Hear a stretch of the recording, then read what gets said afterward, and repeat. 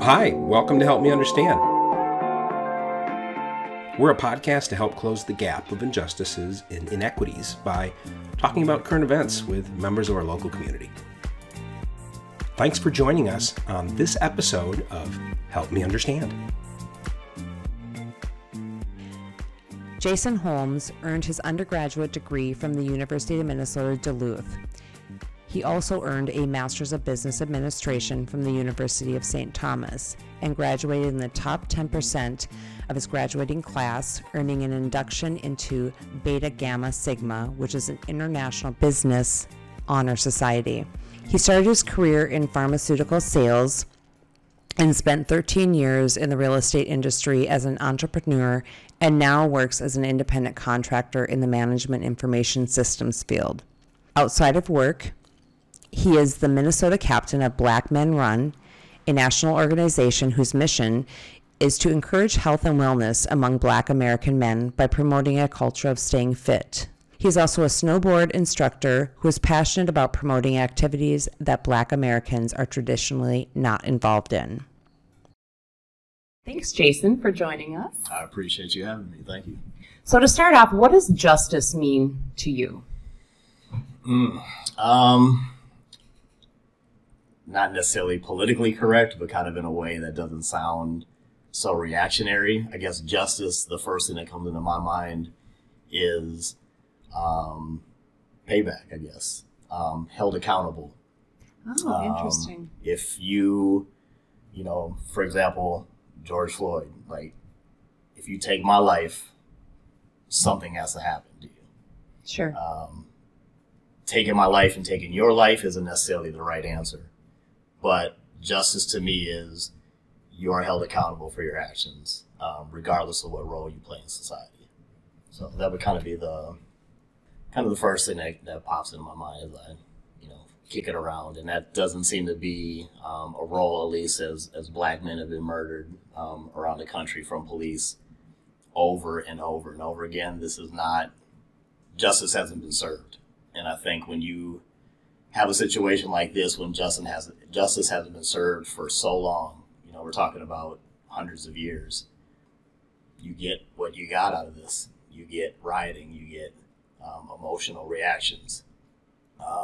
So that's kind of the first thing that comes to mind. So it sounds like a lot of accountability is the focal point. Yeah, accountability. It's the fact that people get to murder a man and go home and sit down with their family, to me, is just insane. The fact that it has to take riots to even get a person arrested is insane. So I guess as I think through it more, I have more examples of what justice is not, maybe, than what justice actually looks like. And that's probably more because of the fact that I feel as a Black man, I don't see justice often. So it's hard for me to kind of define exactly what it is. Sounds like as a person of color, you feel like every bit of justice has to be fought for. It's never, ever just granted. Exactly. Yep. That's exactly what I'm saying. It's not something that, even if you just get outside of not something as extreme as murder, for example, there's police brutality has happened in our community for forever. I mean, I grew up in situations where, police were around. You knew the police that were, the bad cops in the neighborhood, and they would do stuff all the time, and there's no accountability there. There's no, nobody's holding them in charge of anything. You're just going about your day, terrorizing a particular group of people, and then nothing's held accountable. And I feel like in every other aspect of America, you can't commit a crime without, especially in our community, you've seen it with Black men all the time. You commit a crime, you're going to see justice, all right? You're going to see, a penalty that's probably way extreme, way over the top to what somebody that commits an equal crime would do. So we see the reverse of justice, so we know it's possible. We just don't see it as it benefits our community. Fair. When you think of the leaders of tomorrow, what do they need to understand now? Now, as far as the climate, or are you talking more actionable type of things that they can maybe apply in the future? I think if you look at who will be leading us in the future, and those future leaders are living in this current environment right now, what do they need to know, be aware of, in order to be a effective leader where justice is fair and equal? I think in order to change anything or to lead properly, you have to understand history. I think everything starts with that. So in this particular case, you have to, if you are going to serve the Black community, you have to understand, what the Black community has been through.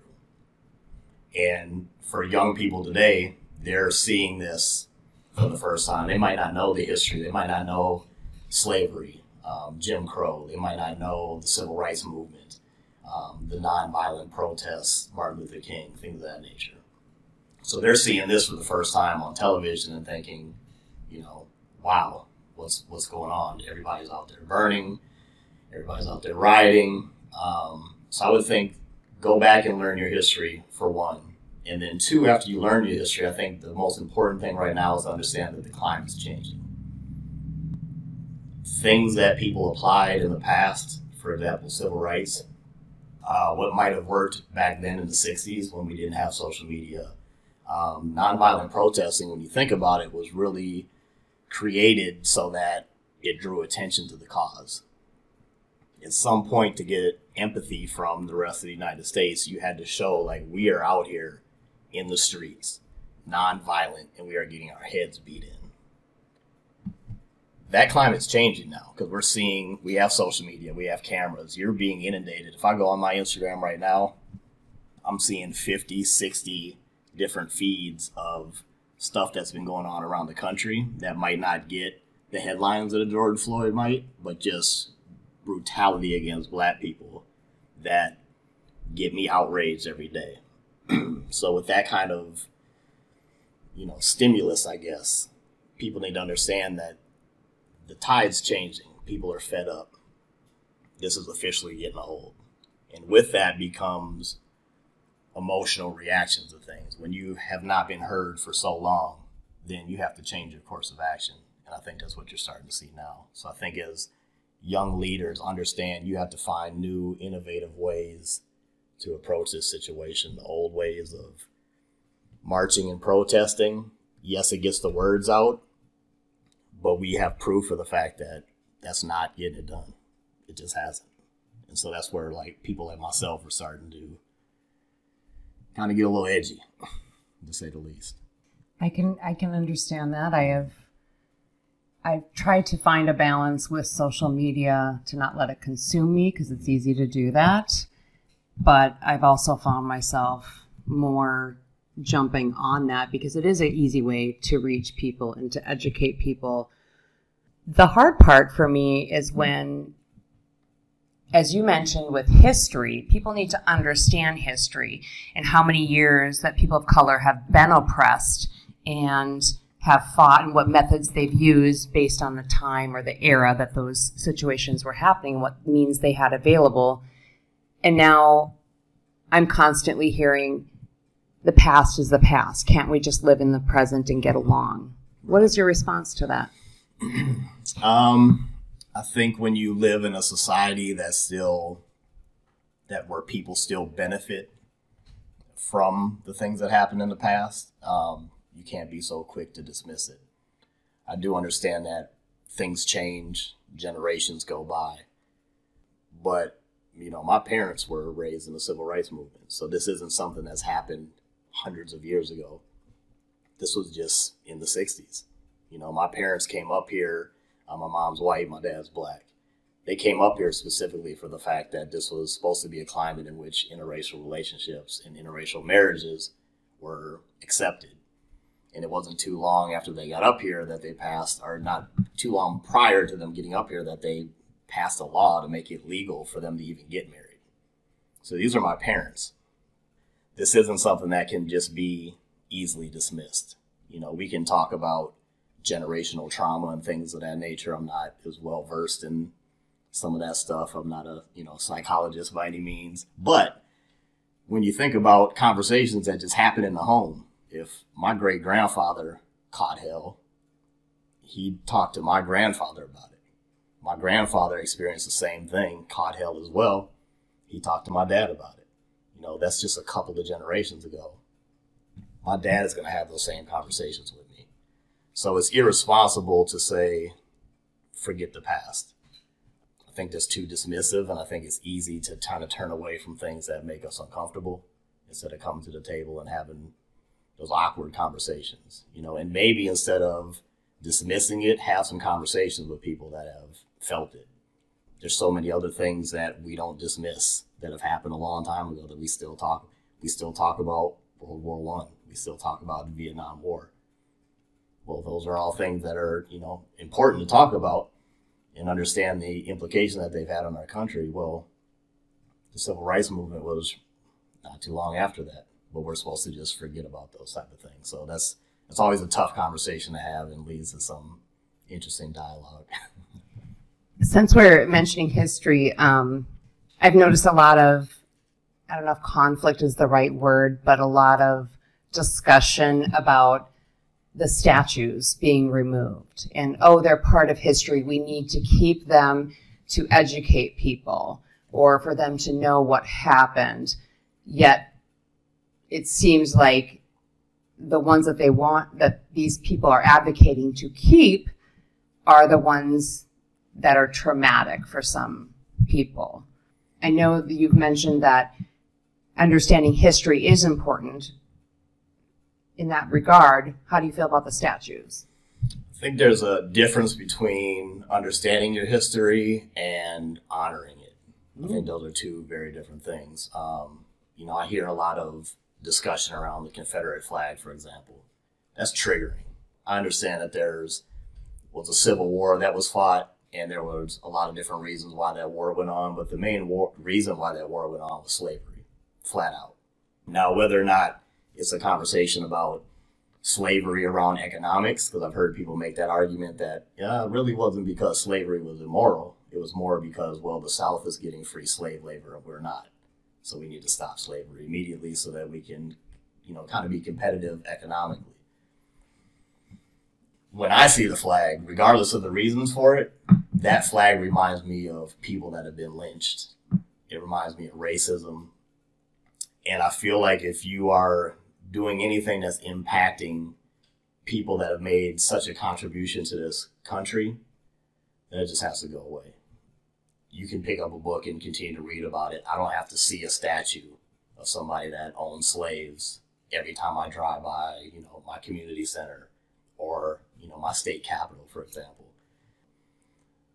Those are things that I feel like are honoring the wrong things and not moving us forward. If we're going to talk about let's move forward, let's move forward from the statues as well, if that's the take we're gonna have on it. You can't have it both ways. You can't forget the past, but not forget slave masters or people who are in powerful positions that continue to push this narrative.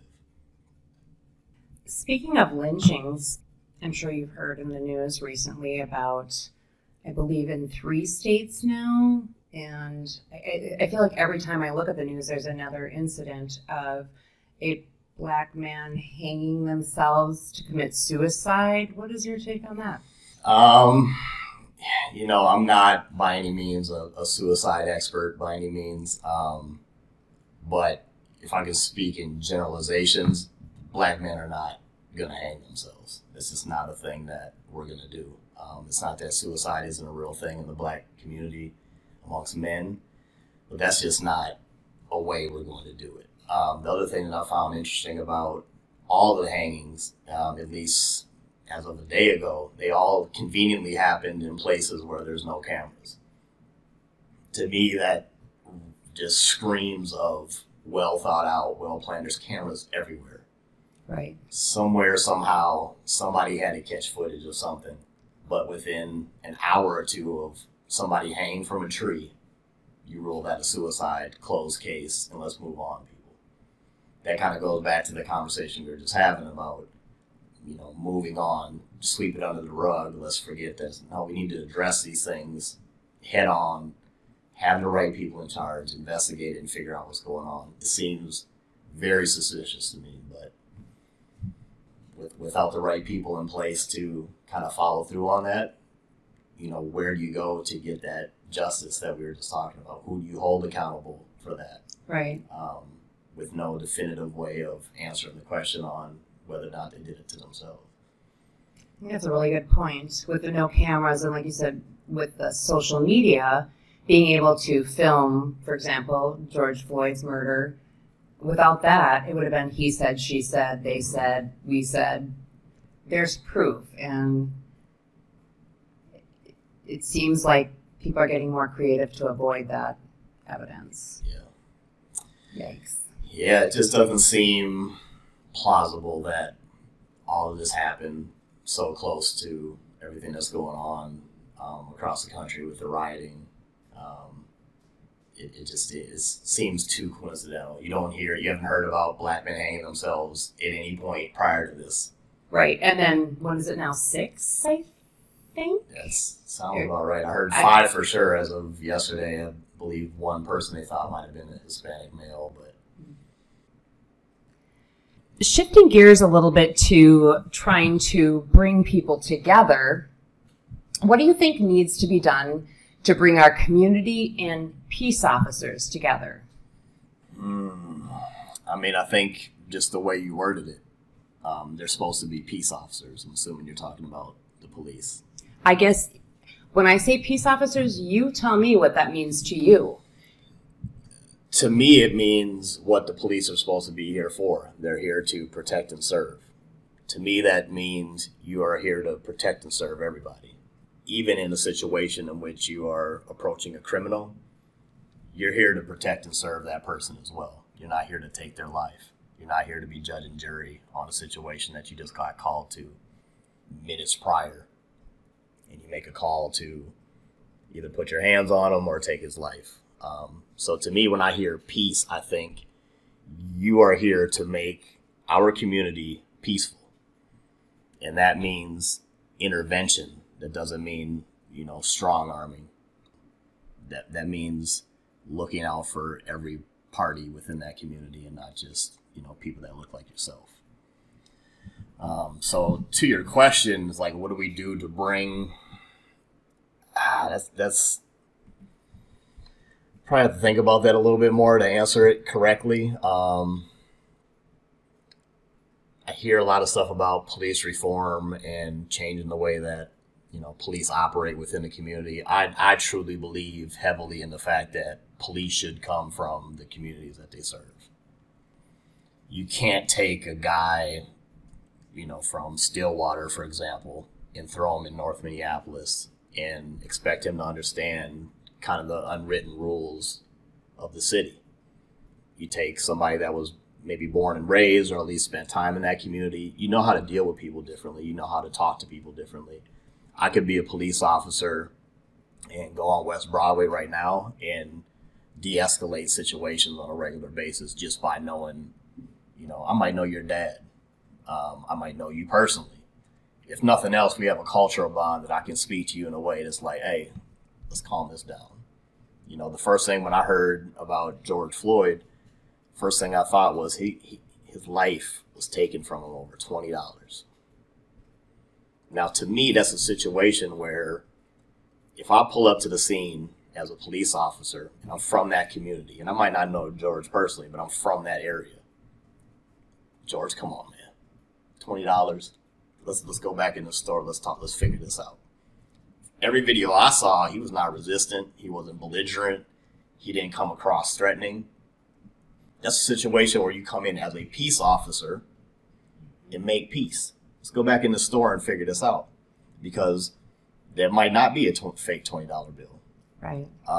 You may have that $20. I know for a fact I've had fake money in my pocket and didn't know it. Sure. There's fake money in the system everywhere.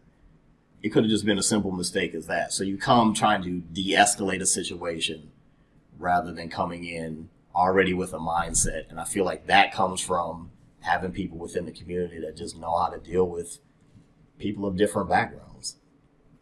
Understanding the culture, the social norms that are acceptable in that area. Because that certainly does differ, Mm-hmm. from different regions even. Yeah, and vice versa. If I'm from Minneapolis, born and raised, and I go out to rural Hastings somewhere, I'm not gonna know how to interact with people out there. We different cultures, different upbringings. That's a totally different situation. So the same thing can apply. Now, you don't hear stories about people losing their lives, but if we're talking about de-escalating stuff and figuring out things and really bringing peace to a community, send somebody out there that's familiar with that atmosphere to interact with that person, and not, somebody like myself who, has never even been in that predicament before. I think that would be a good first step. I think it's interesting that you brought up going to a place where you wouldn't feel comfortable, or you wouldn't know their social norms or necessarily their intimate culture. Yet as a person of color, I feel that there's a reservation where when you go to an unfamiliar territory, there's a sense of observation, processing, trying to figure out where you can fit in, where as the reverse doesn't seem the same when it's a white person. What are your thoughts on that? I think you nailed it. I think being a black male in the United States, I have to observe constantly on what's going on, social norms, how to fit in here, how to fit in there. It's not that I necessarily change who I am. I feel like I'm pretty consistent regardless of the person that I'm interacting with. But you're paying much more attention. If I go to a bonfire somewhere in Duluth, I'm paying attention to a lot of things when I walk in there, right? Right. It's just, I don't know if it's just culturally, like you're just brought up that way and it just kind of happens. But to your point, yeah, the reverse should absolutely happen. You're coming into a community that's not yours. Respect it and pay attention to it before you decide to react. And I feel like that's where a lot of that white supremacy mindset comes in that I'm the boss, I'm the ruler, I'm coming into this area and I'm going to, inflict my will, rather than coming in and saying, hey, let me understand what's going on here, understand the people, understand the culture. And that's where that community policing thing comes in huge. Our country obviously has had an issue with that throughout history, where the quote-unquote white man comes in and takes over with their power and expects everyone to conform to their ways, starting way back with the indigenous people. Ultimately, it's a power thing, and people don't give up power quietly. And I feel like that's where you're starting to see a lot of the stuff starting to rumble up, is because things are shifting a little bit. And when power shifts, things get violent. If you look at any type of exchange of power over the history of the world, it has not been done peacefully. It just hasn't. It's threatening to think I have to give up my place in the world and hand that over to somebody else. It's just not a concept that, especially as men, like we're just built different in that way. You know what I mean? We're competitive, we're territorial. So that we're just not handing things over, and I think that's what you're starting to see. Our country is becoming increasingly diverse. Leadership positions, whether it's politics or in corporate America, are becoming increasingly diverse. And if I've been in a situation where I've been in power, for generations, that's threatening. And a lot of times threatening situations result in, violence and anger. Yeah. What are the next steps to take in our community with the police department, our justice system? I mean, obviously, you may not live in Minneapolis proper, but you're familiar with the community. Sure. And I'm sure you're aware of the movement to defund the police. What are your thoughts on that? What do you think the next steps should be or shouldn't be? So I think all of the conversations that have been going on have been positive and productive. I have been impressed by the way that things are starting to move, right? I think the one part of this entire thing that is frustrating to me is the key part of this whole story I don't feel like is getting talked about. And that is, we can reform police forever. We can make all sort of changes. We can defund this and put money into this program and that program. talking about our first question about justice, until you throw somebody in prison, I don't feel like much is going to change. I think there's a lot of symbolic changes that happen in times like this where it feels good, it looks good.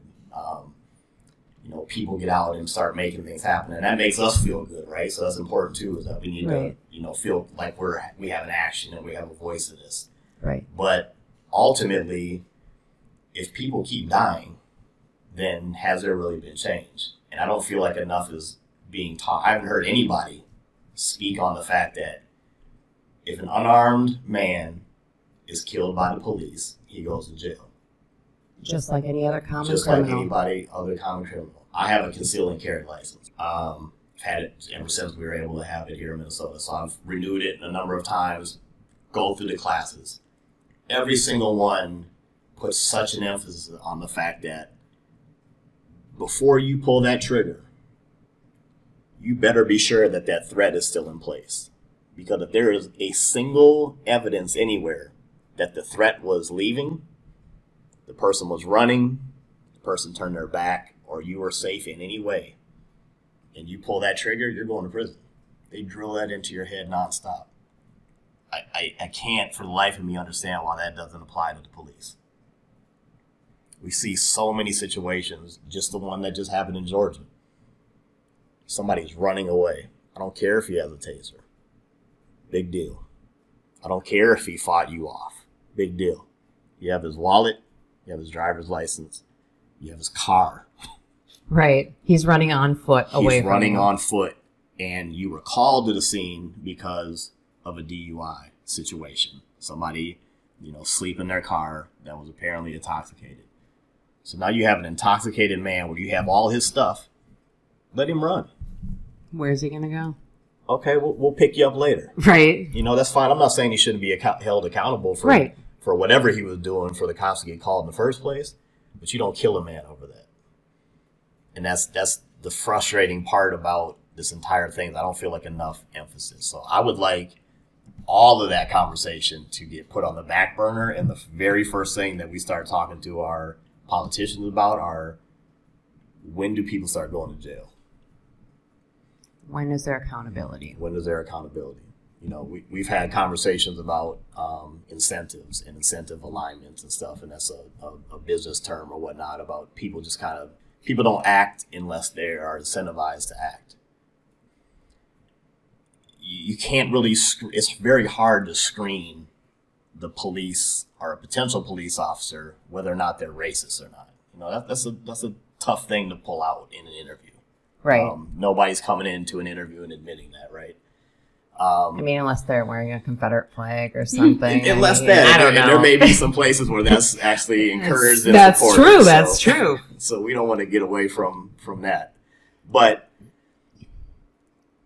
even if you do reform and you do all these other things, if you continue to hire a racist police officer, they're going to find a reason to show their racism and either harm somebody or kill them. And until they are incentivized not to, it's never going to stop. And so you incentivize them not to by saying, you will go to prison. And I guarantee you overnight, that would change the way people think about all this. If I'm a racist police officer and I think, ooh, I better have this right, or I'm going to prison for 20 years, I guarantee you cops would all of a sudden find a way to de-escalate a situation without pulling the trigger. But that doesn't seem to be a conversation I'm hearing out there. And really, if we're talking about justice, all the outrage that you see all the way across the world, but particularly here in Minnesota and as it spread throughout the country, it's not just about George Floyd. This is about all of it. This is a breaking point. George Floyd just happened to tip the scales. Everything came kind of together in one moment. The world's listening. We're home because of COVID. Right. There's no distraction with sports. So this is it. This is what we're getting hit with. And so that frustration is being let out because it's like, this is enough. And it's one thing to have one of our brothers or sisters' lives being taken. It's another thing to see, like, nobody's going to pay for it. Like, I'm sitting here now, it's middle of June, and I already know he's going to get acquitted. And I know that not because that's what I want or not because I'm pessimistic. I'm a very optimistic person. I know that because I've seen it happen every single time. I can't think of a single time where a police officer went to jail over this. Other than the one police officer of color who killed a white woman. Exactly. That's the only one I know of. And that's where I was going next, the one time. What role do you think the police unions have in all of this? I mean, I shouldn't say we, maybe I don't know, but if you've read the Bob Kroll letter, that tells you everything you need to know. If that's where your leadership is coming from, if your leadership position is not to show empathy, not to understand that you need to lead in a way that guides your fellow officers, but starts to condemn the character of the man that was just murdered, you have a problem at the top of leadership. And I don't know a lot about the Minneapolis Police Union or police unions in general. That's actually the first time I've heard his name pop around, but that's the first time I've ever seen him or heard anything about him. Right. And I'm like, that's where you go with it. That's your response when you see an entire country burning. Right. That's your response. That's not leadership. When you mentioned that, talking about George Floyd's wife or criticizing who he was or whatever, how does that lead conversations with you? For example, if someone comes up to you and says, well, he was a criminal, right? What's your response to that? I get angry almost every time I hear that. And the reason why I get angry is because it is extraordinarily arrogant to me to think that you can decide to take somebody's life and justify it by saying he was a bad person. I guarantee you, if we dug up anything on anybody in this room, there's going to be a lot of stuff that somebody could look around and say, oh, he deserved it. Lord knows. Don't go looking in my closets, please. Please, let's not. Yeah, I mean, I'm standing here testifying for myself. Like, you could make a story. If I died tomorrow, you could make a storyline. Right. Quickly. I don't think anybody has ever said that a person shouldn't be punished for a crime that they commit. We're talking about not feeling like you're in such a position of superiority that you can make the call to take my life. Over $20. Over $20 or over whatever. Right. When you think about all of the cases, every single time he smokes weed, he was selling cigarettes, he looked intimidating because he had a hoodie on. There's all these justifications that, again, going back to that sweeping things under the rug theme, where it's like, let's continue the narrative that black men, since that seems to be the theme here, are dangerous, are up to no good, which is what's feeding all this racism to begin with. So let's keep that narrative up, and then let's just dismiss it. And that's been going on, since the beginning of this country. Forever. I mean, we could go down many roads on how that impacts people, psychologically, and how you can be desensitized to the fact that, well, if I start to look at you as less than human and you die, then that death really isn't a big deal.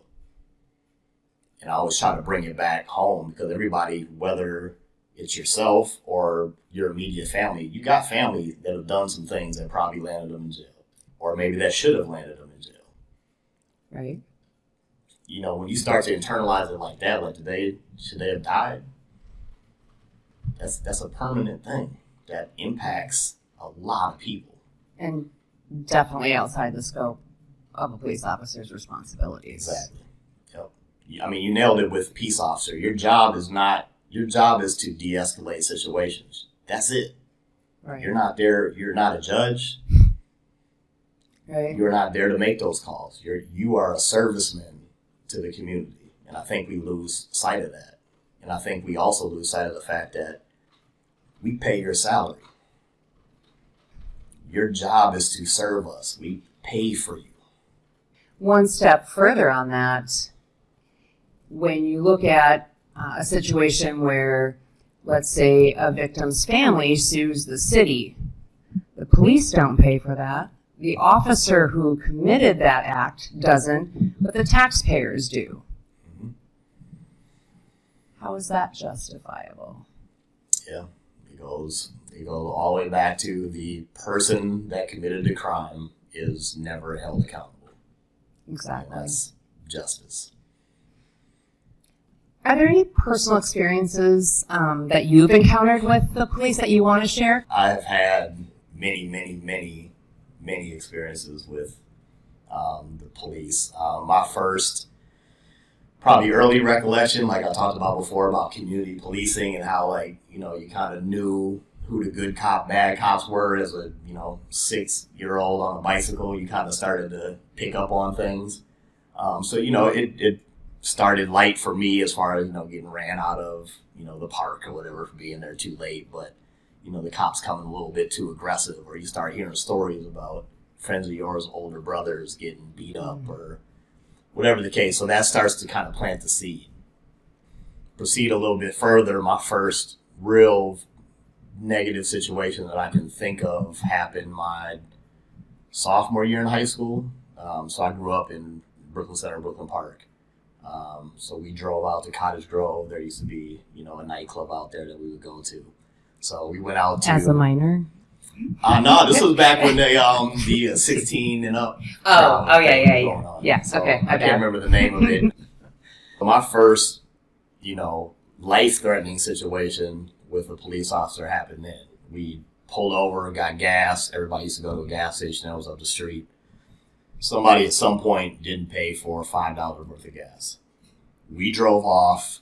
It wasn't our car that didn't pay, but they identified our car, I guess, through cameras at the time or whatever the case may be.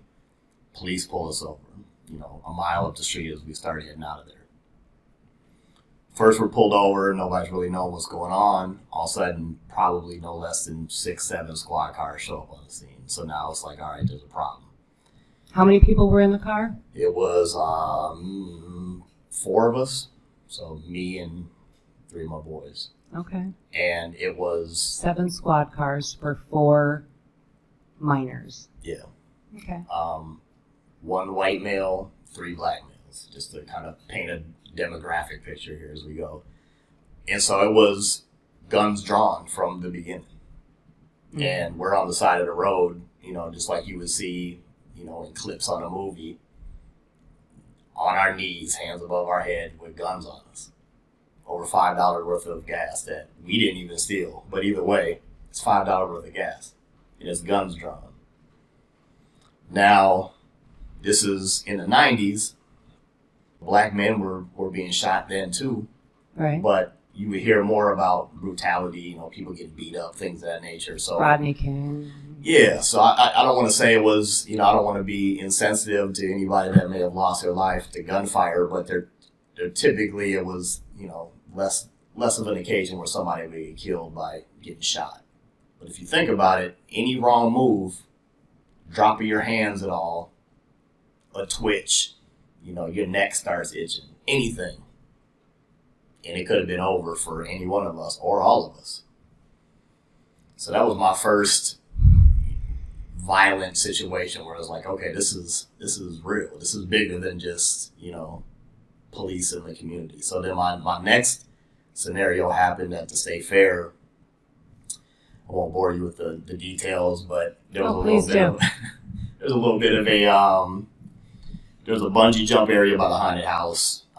Some people were up there, not jumping or whatever, taking a long time. So I was with a group of kids. Everybody's kind of talking trash, jump, are you scared, whatever. So another group of kids says something to us, and there's a little bit of a confrontation, not quite a fight, but a little pushing and shoving, whatever. Police come. That turns into an argument or whatever. So one of my friends gets handcuffed. Well, he happened to be the one that drove. And so we're trying to explain to the officer, he drove, he has the keys, can we get the keys? The officers are like, fuck what you guys are talking about. You're not getting the keys, you're not getting anything. sir, he has the keys. This is pre-Uber, pre-cell phones. Right. It's like we're at the state fair. Can we get the keys? Well, me and this cop started getting into an argument over it. He's trying to tell me that I'm interfering with the arrest. He's already in cuffs, so he's already taken into custody. He's not in the car at this point. Me and him start arguing. More cops show up on the scene. Well, to make a long story short, as I'm arguing with this one cop, this other one comes up on me, and I see him kind of hit the extended baton that they come out. So I hear the click, and I turn around, and he's coming at me, and he says something along the lines of, "You niggers think you're so tough," or something around that line. Keep in mind, this was what, 90s? This would have been probably 92. Okay. Yeah, because it was right between the summer of my junior year and my senior year in high school. So he's turning, he's coming at me, and then all out brawl ensues. Me and this cop are going at it. His other cops come at it. I got a bunch of stitches up here. I still got a scar from it. Spent, the weekend and some change in the hospital because I got a pretty good beat down. And this was all over trying to get keys so that we could drive home. Get his car out of the state fair so we don't get tickets or towed right. and being, in the parking lot of the state fair. And, got the hell beat out of me. So missed my, senior year of playing football because I can't put a helmet on my head. And this all originally started with an altercation between the group you were with and another group of kids. Right, yeah. Did it ever escalate to weapons being drawn amongst it? So you guys are just arguing, the police come in and start arresting your friend. Right. Did they ever tell you what they were arresting him for? They jumped on our group. It was a group of white kids, a group of us, and all the attention immediately came to us from the beginning, which, I can't remember the specific details of how everything, the argument started with the right. police, but I'm sure it had to do with the fact, like, what, there's two parties involved. Right. Why is all the attention over here? Right. Again, why are you coming with 100 police officers? It's an exaggeration, obviously, but you're coming with force from the beginning, and all the attention is on our end, and we weren't doing much. It was just some teenage right. Bumping heads type of silly stuff that should have just been, again, peace officers. Right. Should have just been de-escalated. Look, man, get out of here. Yeah. Y'all You go that done way. for the night. Y'all go that way. We're calling it a night. Get exactly. out. Scrap. But it turned into that. And so the last example I have is my freshman year in college. I'm with one of my boys. We're at JCPenney's. I went to college in Duluth, University of Minnesota, Duluth. We're at the JCPenney's up there in the mall, and there had been a armed robbery at a bank in Duluth, and the description was 2 black males. That's it. No height, no complexion, weight, nothing. 2 black males. Put into perspective, just a guesstimate. I know I'm not very good with population and demographics, but approximately how many people of color were living in Duluth, do you think, at that time? Like what's maybe even a percentage? Would it be less than 5%, less than 20%? Yeah, I would say probably, 10% might be, we had 100 kids in the Black Student Association alone. For the whole university. Right, yeah. Okay. I think at the time, it might have been 12,000 students or something like that. So okay. Put that in the scope. But and then out in the community, even less. Yeah, even less. So 2 black males. Gotcha. And so we're within minutes of us walking in JCPenney, we just got to the mall, and again, get on the ground, guns drawn. These cops just run up on us, throw us to the ground, guns on our backs. And we're talking about literally not having a clue on what's going on. Nobody's explaining nothing. We just have these officers run up on us, screaming and hollering. You've seen you've seen cop videos. All this commotion, all this aggression, and we're laying face down in the aisle of JCPenney with guns on us. And one of our professors happened to be walking by, so he saw it all. And there's some other witnesses or whatever. And it ended up being, we got taken down to the station, questioned, blah, blah, blah. Well, I guess the same scenario happened with like 2 or 3 other group of people. And I don't know if they ever even ended up catching the real people that ended up committing the robbery. But as they're arresting random black guys around Duluth, you know, the people that actually did the robbery is, you know, long gone at this point. Right. But when you look at the people, so there were a couple of different groups we just happened to know. 2 of the guys, and then another group of people we got to know throughout this process because we all started talking to like civil rights attorneys and all this. Like, yo, this is nuts. Right. We're freshmen in college. Right. You know, this type of stuff should never happen. And all of us look completely different. You know, I'm you know, 5'8", you know, light skin. You know, my boys, you know, 5'10", a little darker complexion. You know, these 2 guys are, you know, bigger, like really heavy set guy, shorter guy. You know, just no rhyme or reason to it. So they were just running around town, just Tackling every black person. any set of 2 were getting guns drawn on them. Well, it goes back to our climate today. Any wrong move, any type of resistance, any type of, you know, what the hell are you doing? And, you know, that could have ended somebody's life. So those are, you know, real situations. I get pulled over frequently. Probably less now than I used to, but I used to get pulled over all the time. And they've never been a pleasant experience ever. It's always been met with aggression. And it's human nature when somebody runs up on you and snatches your arms. Right. I'm reacting. That's just how I'm sure it works. Too. Yeah. And that reaction can cost you your life. And then that's when the storyline gets told. Well, he had weed in his system. Mm. You know, must be a terrible guy. Right.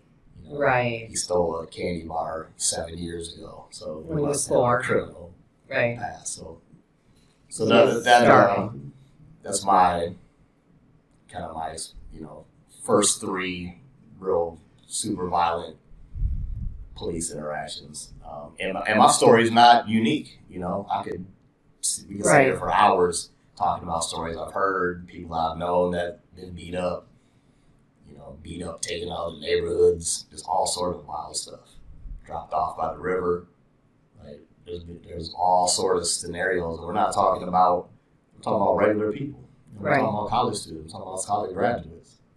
I was at a bachelor party for a friend of mine, and we were probably, you know, maybe 15 of us, all sitting out in the garage having a beer. And we're talking about everybody from doctors to pharmacists to successful entrepreneurs. You know, we're talking about a pretty good group of men in here, and who have achieved things. Who have achieved a great deal. And every single one of us has a story about guns being pulled on us by the police. So when the narrative starts that it's just the thugs, quote unquote, Right. people that are breaking laws and, you know, they just don't want to deal with the consequences, that's just flat out false. It happens across, you know, achievement level, if you want to call it that. Right. You know, it's just not unique to the thuggery that they try to paint it in. So, What advice did your parents give you in terms of dealing with the police? I mean, you mentioned that they came here to Minnesota because the culture appeared to be more accepting of biracial couples. So I'm sure they had seen that growing up too, in terms of police brutality or the risks of society, etc. What advice did your parents give you? if you go in my car right now, you'll see a plastic sleeve that has my driver's license and my car insurance in it. And it sits right there, you know, by where I switch gears. That was something that was taught to me from the day I got my permit, was you have this ready. When that officer pulls you over and he comes up to your window, you already have it out. You have your hands on the wheel. You have the information in your left hand. You have your window down already. So that when that officer approaches you, you're not reaching for nothing. You're not looking suspicious, anything like that. That was part of my driver's training. Wow. My daughter, You know, she got her, I did the same had the same conversation with her. What was her reaction when you had that conversation? Did she think she was that you were overreacting? Yeah. She was like, you know, the typical "come on, Dad" type of conversation. But you know, I had to tell her like, no, this is real. Right. And I think at the time, you know, she's about to be 19 now, so you know, we're talking about 3-4 years ago. I think at the time she might have been a little naive to kind of what's going on, but you know, now she thoroughly gets it. Like this is not a game. Like This is a real thing that can happen to anybody. It's your life. Don't let the fact that you're, you know, 5 foot and 100 pounds think that you're in any different situation, because you can go on YouTube right now and pull up video after video of, you know, 14-year-old girl at a pool getting slammed to the ground by a 6'2", 240-pound officer. You know, women lose their lives to gunshots and violence while they're sleeping in their bed. Exactly. Yep, just like anybody else. So that narrative is not just, you know, unique to, you know, men by any means. Right. So yeah, she thought that was a little extreme, but she gets it now. And I think this is part of the, you know, upbringing. I'll tell my nieces and nephews, you know, as I'm sure my sister and brother-in-law will, but I'll tell them the same stories that I was told from my uncles, you know. And so we talk about change, and it's hard to break that generational pattern, not only from a perspective of racism, but the reaction to racism. You know, I'm already coming into a situation with hundreds of stories and examples of stuff that can go on. Well, you know, I feel a certain way about that. So when you come up to my car, yeah, everybody is in a situation where we're all hostile. Yeah. Or nervous at the very least, suspicious. Yeah, right. And you talked about, you know, what did my parents teach me? It was always teaching me to say, live to see another day. Mm. If we're in a war and you are pulled over, live to fight. Don't fight that battle right there. Mm. Fight that battle once you're in a position of power. And a position of power might be, you know what? Here, cuff me right now. Let's just skip all the BS. Right. Cuff me right now, and then we'll let my lawyer handle it. Right. You want to live. It's not worth your life. Your reaction as a man, I just speak for myself, my reaction is very different than that. My reaction is to, you know, this ain't how this is going to go down. Right. But I have to always be conscious of that, and that's what my parents put in me, is like, no, this is not the time to be emotional, the time to be a thinker and to be strategic in how you're dealing with that person that's coming up to your car. So you have to go against every ounce of your nature and your being and try to be rational in a situation that you know could end with a loss of your life. Right. Yet you have to be the one to provide the rationale. Exactly. I don't know. I honestly, I'm a fighter. I'm very reactive. I don't know if I could do the same thing. And I don't know what that's like, honestly. And it makes me angry, and I'm sorry that you've had to go through that. I'm sorry that you have to fight that every day. Yeah, so, you know, it's something that you just have to always look, you know, I'm in generally speaking, I'm a strategist kind of by nature. So I'm always thinking, you know, next move, 5 moves down the line. It's very difficult because I'm also a fighter. So it's like, that's my first reaction is, well, then let's go. That's just instinctively how I function. But you have to think strategically to save your life. Well, not everybody thinks strategically. No, and that to me, it sounds like you can never let your guard down. You can never let yourself go to the point of where, I mean, I'll admit it, like maybe have an extra drink that you shouldn't have had, because I'm like, well, I mean, chances are nothing's going to happen. And, you know, like, if I was a person of color, I think I would see that differently, because I have to be on guard so much that I cannot allow myself to let my guard down even a little bit. You know, a perfect example of that is, you know, my daughter called me a handful of months ago and said, you know, Dad, when you get an oil change again on my car, my license plate light is out. I said, park it immediately. Exactly. Not later, park that car right now. It's gonna sit there, and then tomorrow I'm gonna come get it. And I don't have till the weekend. I don't have till next week. That license plate light, as stupid as it may seem, the $2 light has to get fixed now, because that's enough for you to get pulled over. And for her to lose their life. And that, you getting pulled over, you say one thing smart because you're irritated or reactionary, and that simple taillight being out or that simple license plate out can lead to you losing your life. And things can escalate. And that's just a reality that is just, it's just present in the Black community. You know, I don't know of anybody that probably, you know, hasn't been told these same things. You know, this isn't, it just kind of seemed like a theme. I would be shocked if somebody didn't teach their kids the same things, you know, that my parents put into me. Yeah, I can't recall a single conversation in my entire life how to react to the police.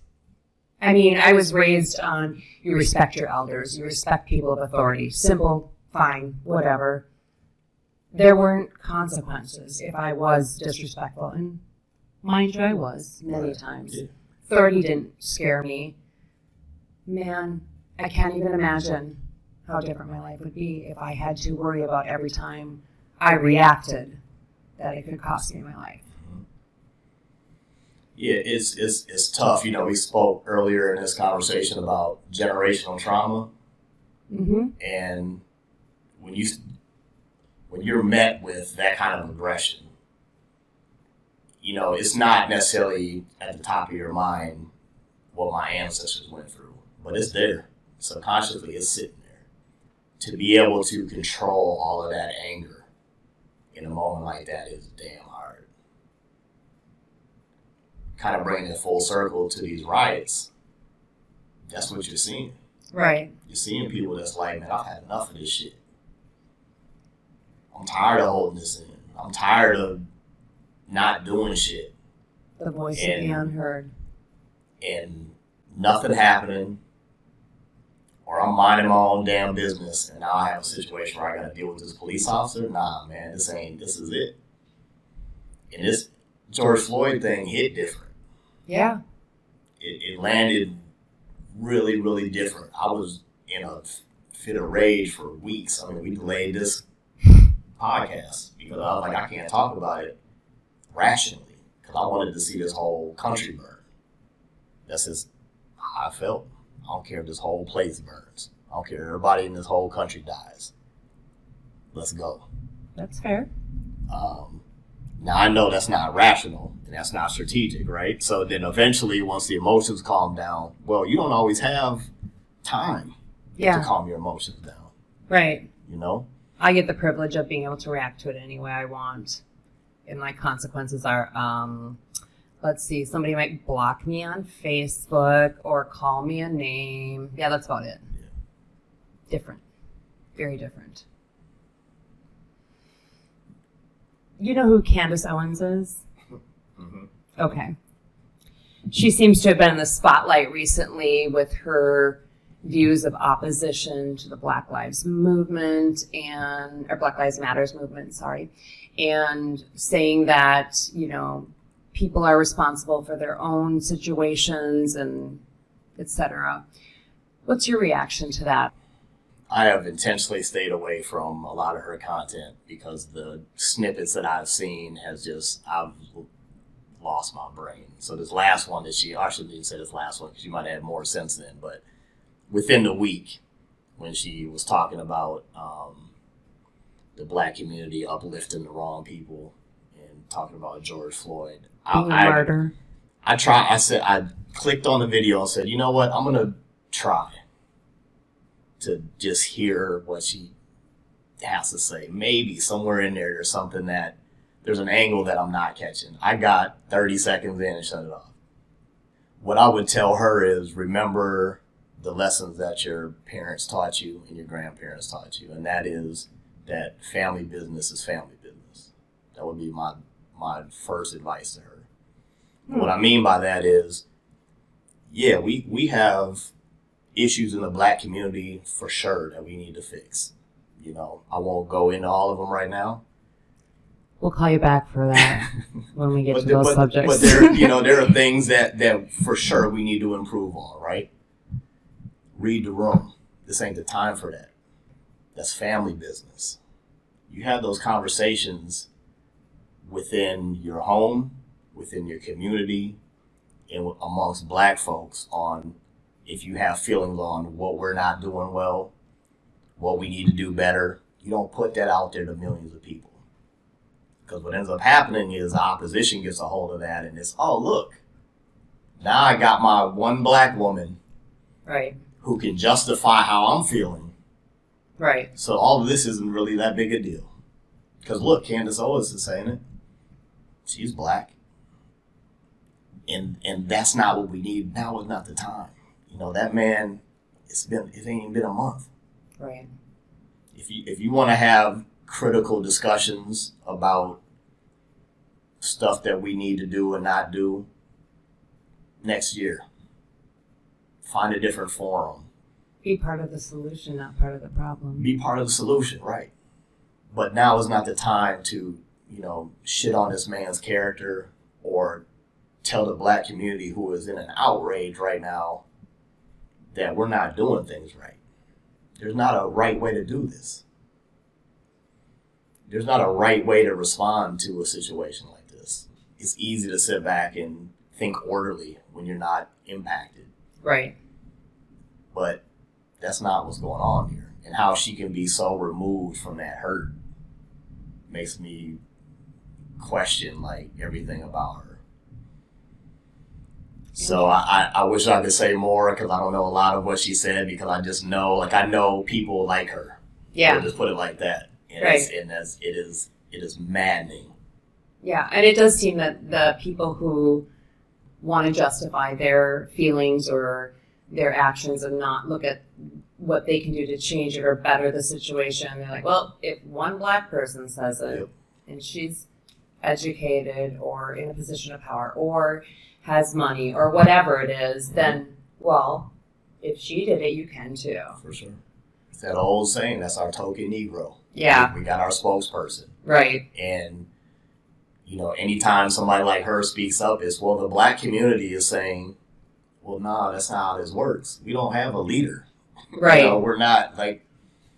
We there's millions of us. We don't have one leadership person that speaks for all black people. Just that thought is insane.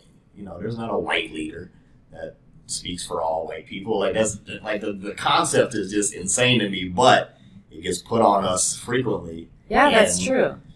Sometimes it's an Al Sharpton type, yeah, or a Jesse Jackson if we're going to throw out some older names.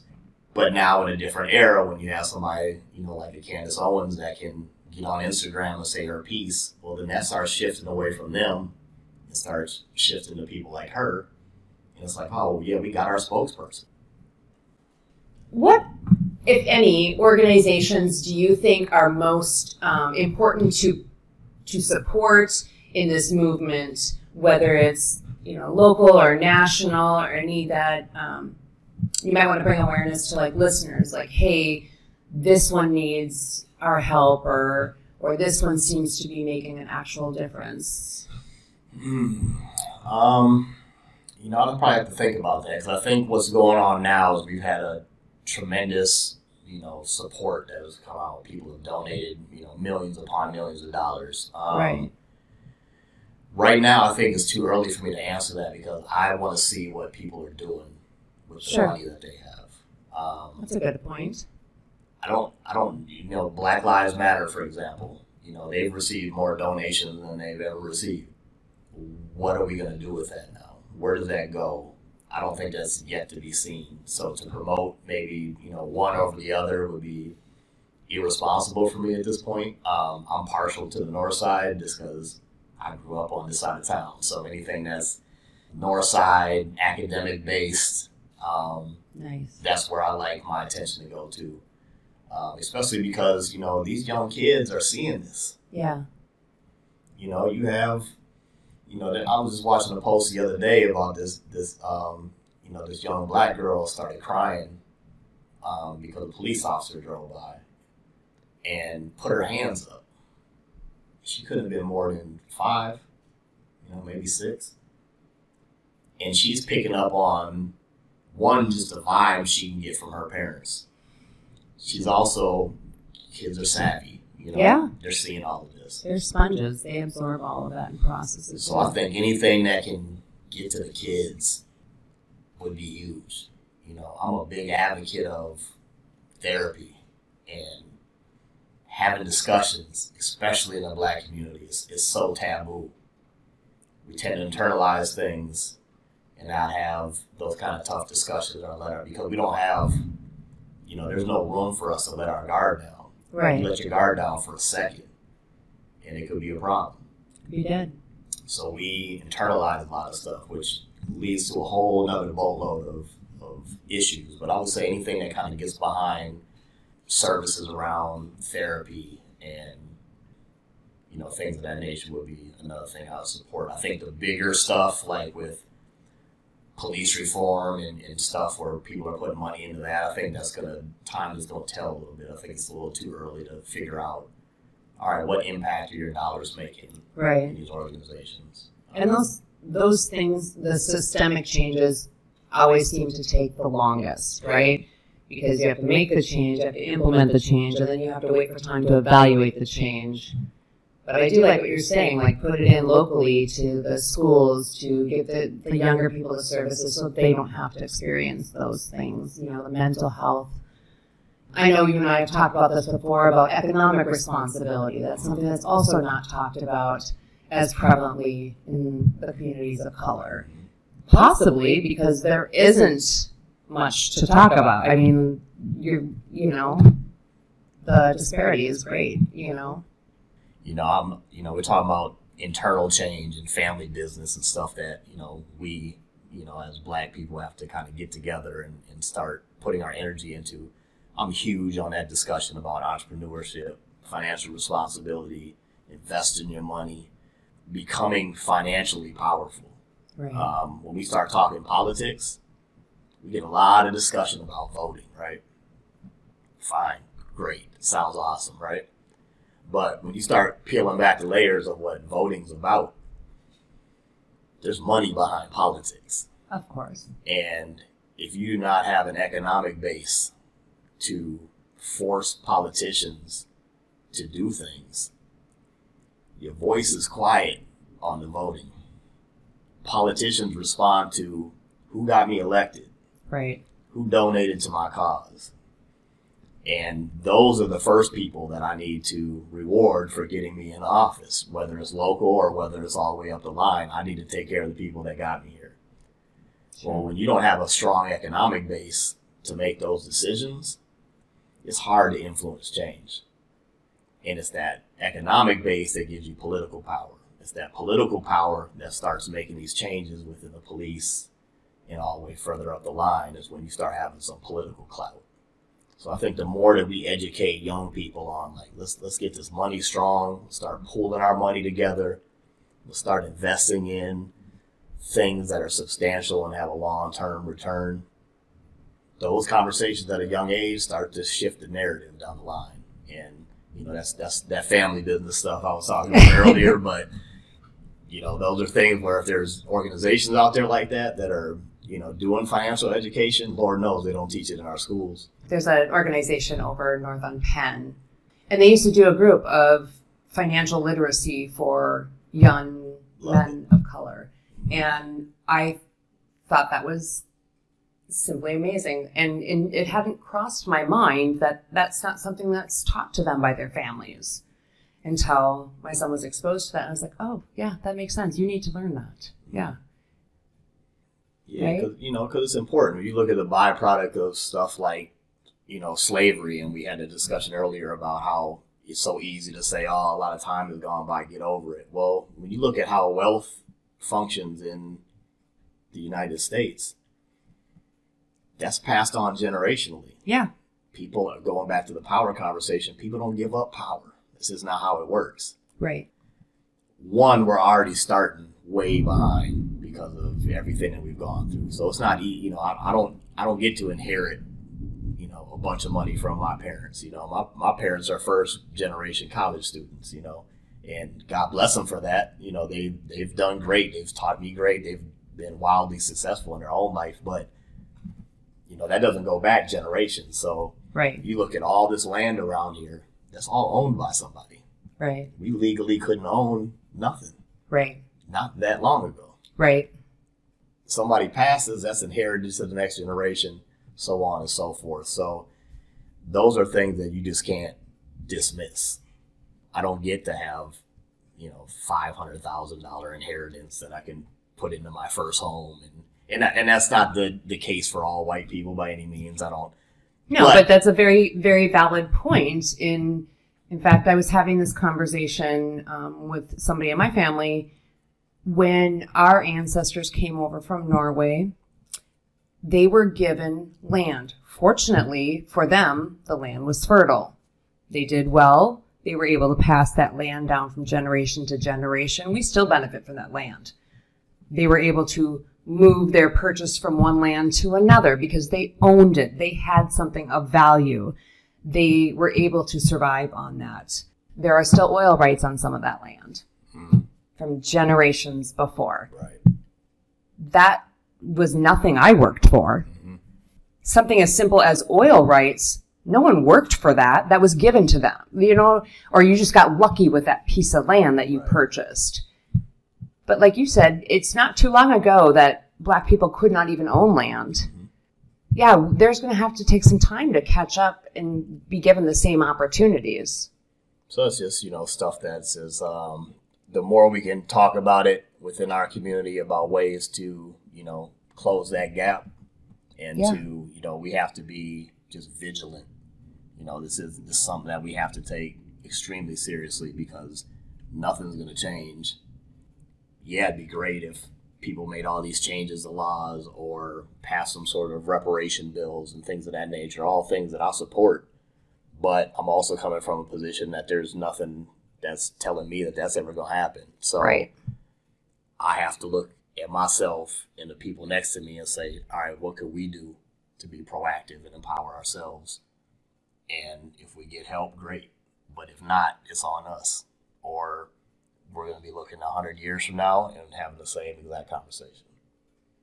Is there anything else that you would like whomever might be listening, whether it's a 15-year-old kid, a 60-year-old person, anything else that you think that we have not discussed that you would like to have heard? Yeah, I don't know. I think we touched on a lot of good subjects. I think the thing that kind of keeps coming into my mind is I'm concerned about what's going to happen if this acquittal takes place. And so if I was to kind of put a message out to everybody, it is continue to be strategic. A lot of this stuff feels intentional. I'm not a big conspiracy theory guy. I think it's fun to kind of go down those rabbit holes now and then, but makes for good conversation. Yeah, you know, and Lord knows the government has done enough to prove that a lot of these conspiracies are, you know, exactly what they think they are. But this feels very intentional. It almost feels like there's a bigger play in mind.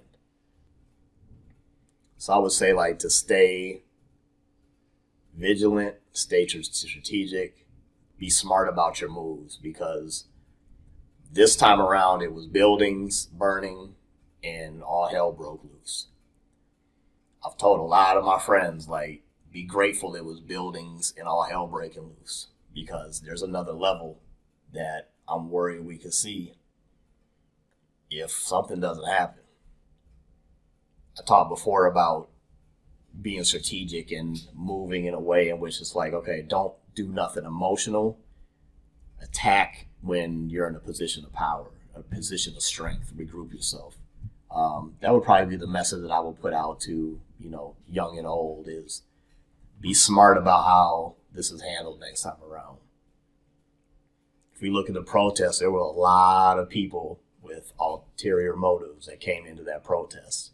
Right. A lot of people doing damage That were not spray part of the painting movement. Black Lives Matter on stuff that didn't have nothing to do with Black Lives Matter, for example. You don't want to get caught up in other people's agendas.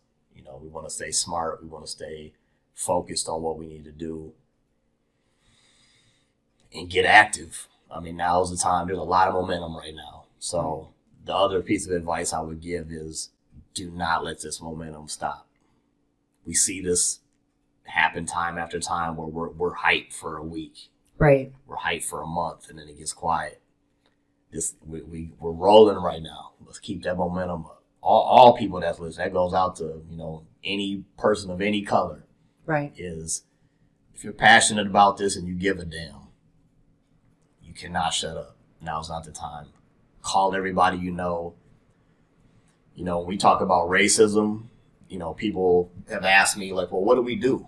You know, how do we help? Or, you know, questions along that line. And I'm just like, that's not our problem to solve. That's white people's problem to solve. Fair enough. We're not creating racism. You know, we're not asking for these things to happen to us. We're Right. just out here living our lives. Al Sharpton said at the memorial for George Floyd, he said it perfectly when he said, we're not asking for handouts. We're not asking, you know, to be put in some special category. We're just asking for you to keep your foot off our necks. Right. That's it. That's all we're asking for. Stop killing us unjustly and let us do our thing, and we'll be fine. But if you want to get involved, every problem that's ever been in American society has been figured out. This shouldn't be that hard to figure out how to solve it. Seems pretty simple, doesn't it? It does, but people make it really, really complicated. So if you have connections, if you have resources, make those calls, have them uncomfortable conversations, start calling in them favors. Yeah. Somebody knows the judge. Right. Call that man up, man to man. Let's have a talk. Put some pressure on. Put some heat on. Yeah. If you've given given money to politically, put pressure on them people. Right. Hey, I want my voice heard. Right. You are a politician. You are here to serve. You are here to Right. represent the people. Public servant. Now is the time for my voice to get heard. So I would say just stay focused and, you know, let's keep this momentum going. Things are happening. Conversations are taking place. I would like to see it more tangible, Right. but I do like the fact that at least people are starting to get a little bit more involved than they have in the past. So I'm encouraged by that. Well, I'm glad to see that you're still encouraged, despite all of the crazy that's happening and unfairness and injustice. Well, I thank you for your time. You've been very insightful, and I hope that our audience learns as much as I have. So thanks for your time, Jason. Hey, thank you for having me, and yeah, let's do it again because there's much more to talk about. Oh, yeah. Following our interview with Jason, he had the following thoughts. Black men, it is our responsibility to protect our family and our community. That not only means physically, but also financially. I highly encourage all black men to get a carry license, own a legal firearm, and purchase as much life insurance as you can afford. Additionally, focus on these 3 pillars of wealth building: home ownership, stock market investing, and entrepreneurship. Thank you, Jason, for those follow-up thoughts.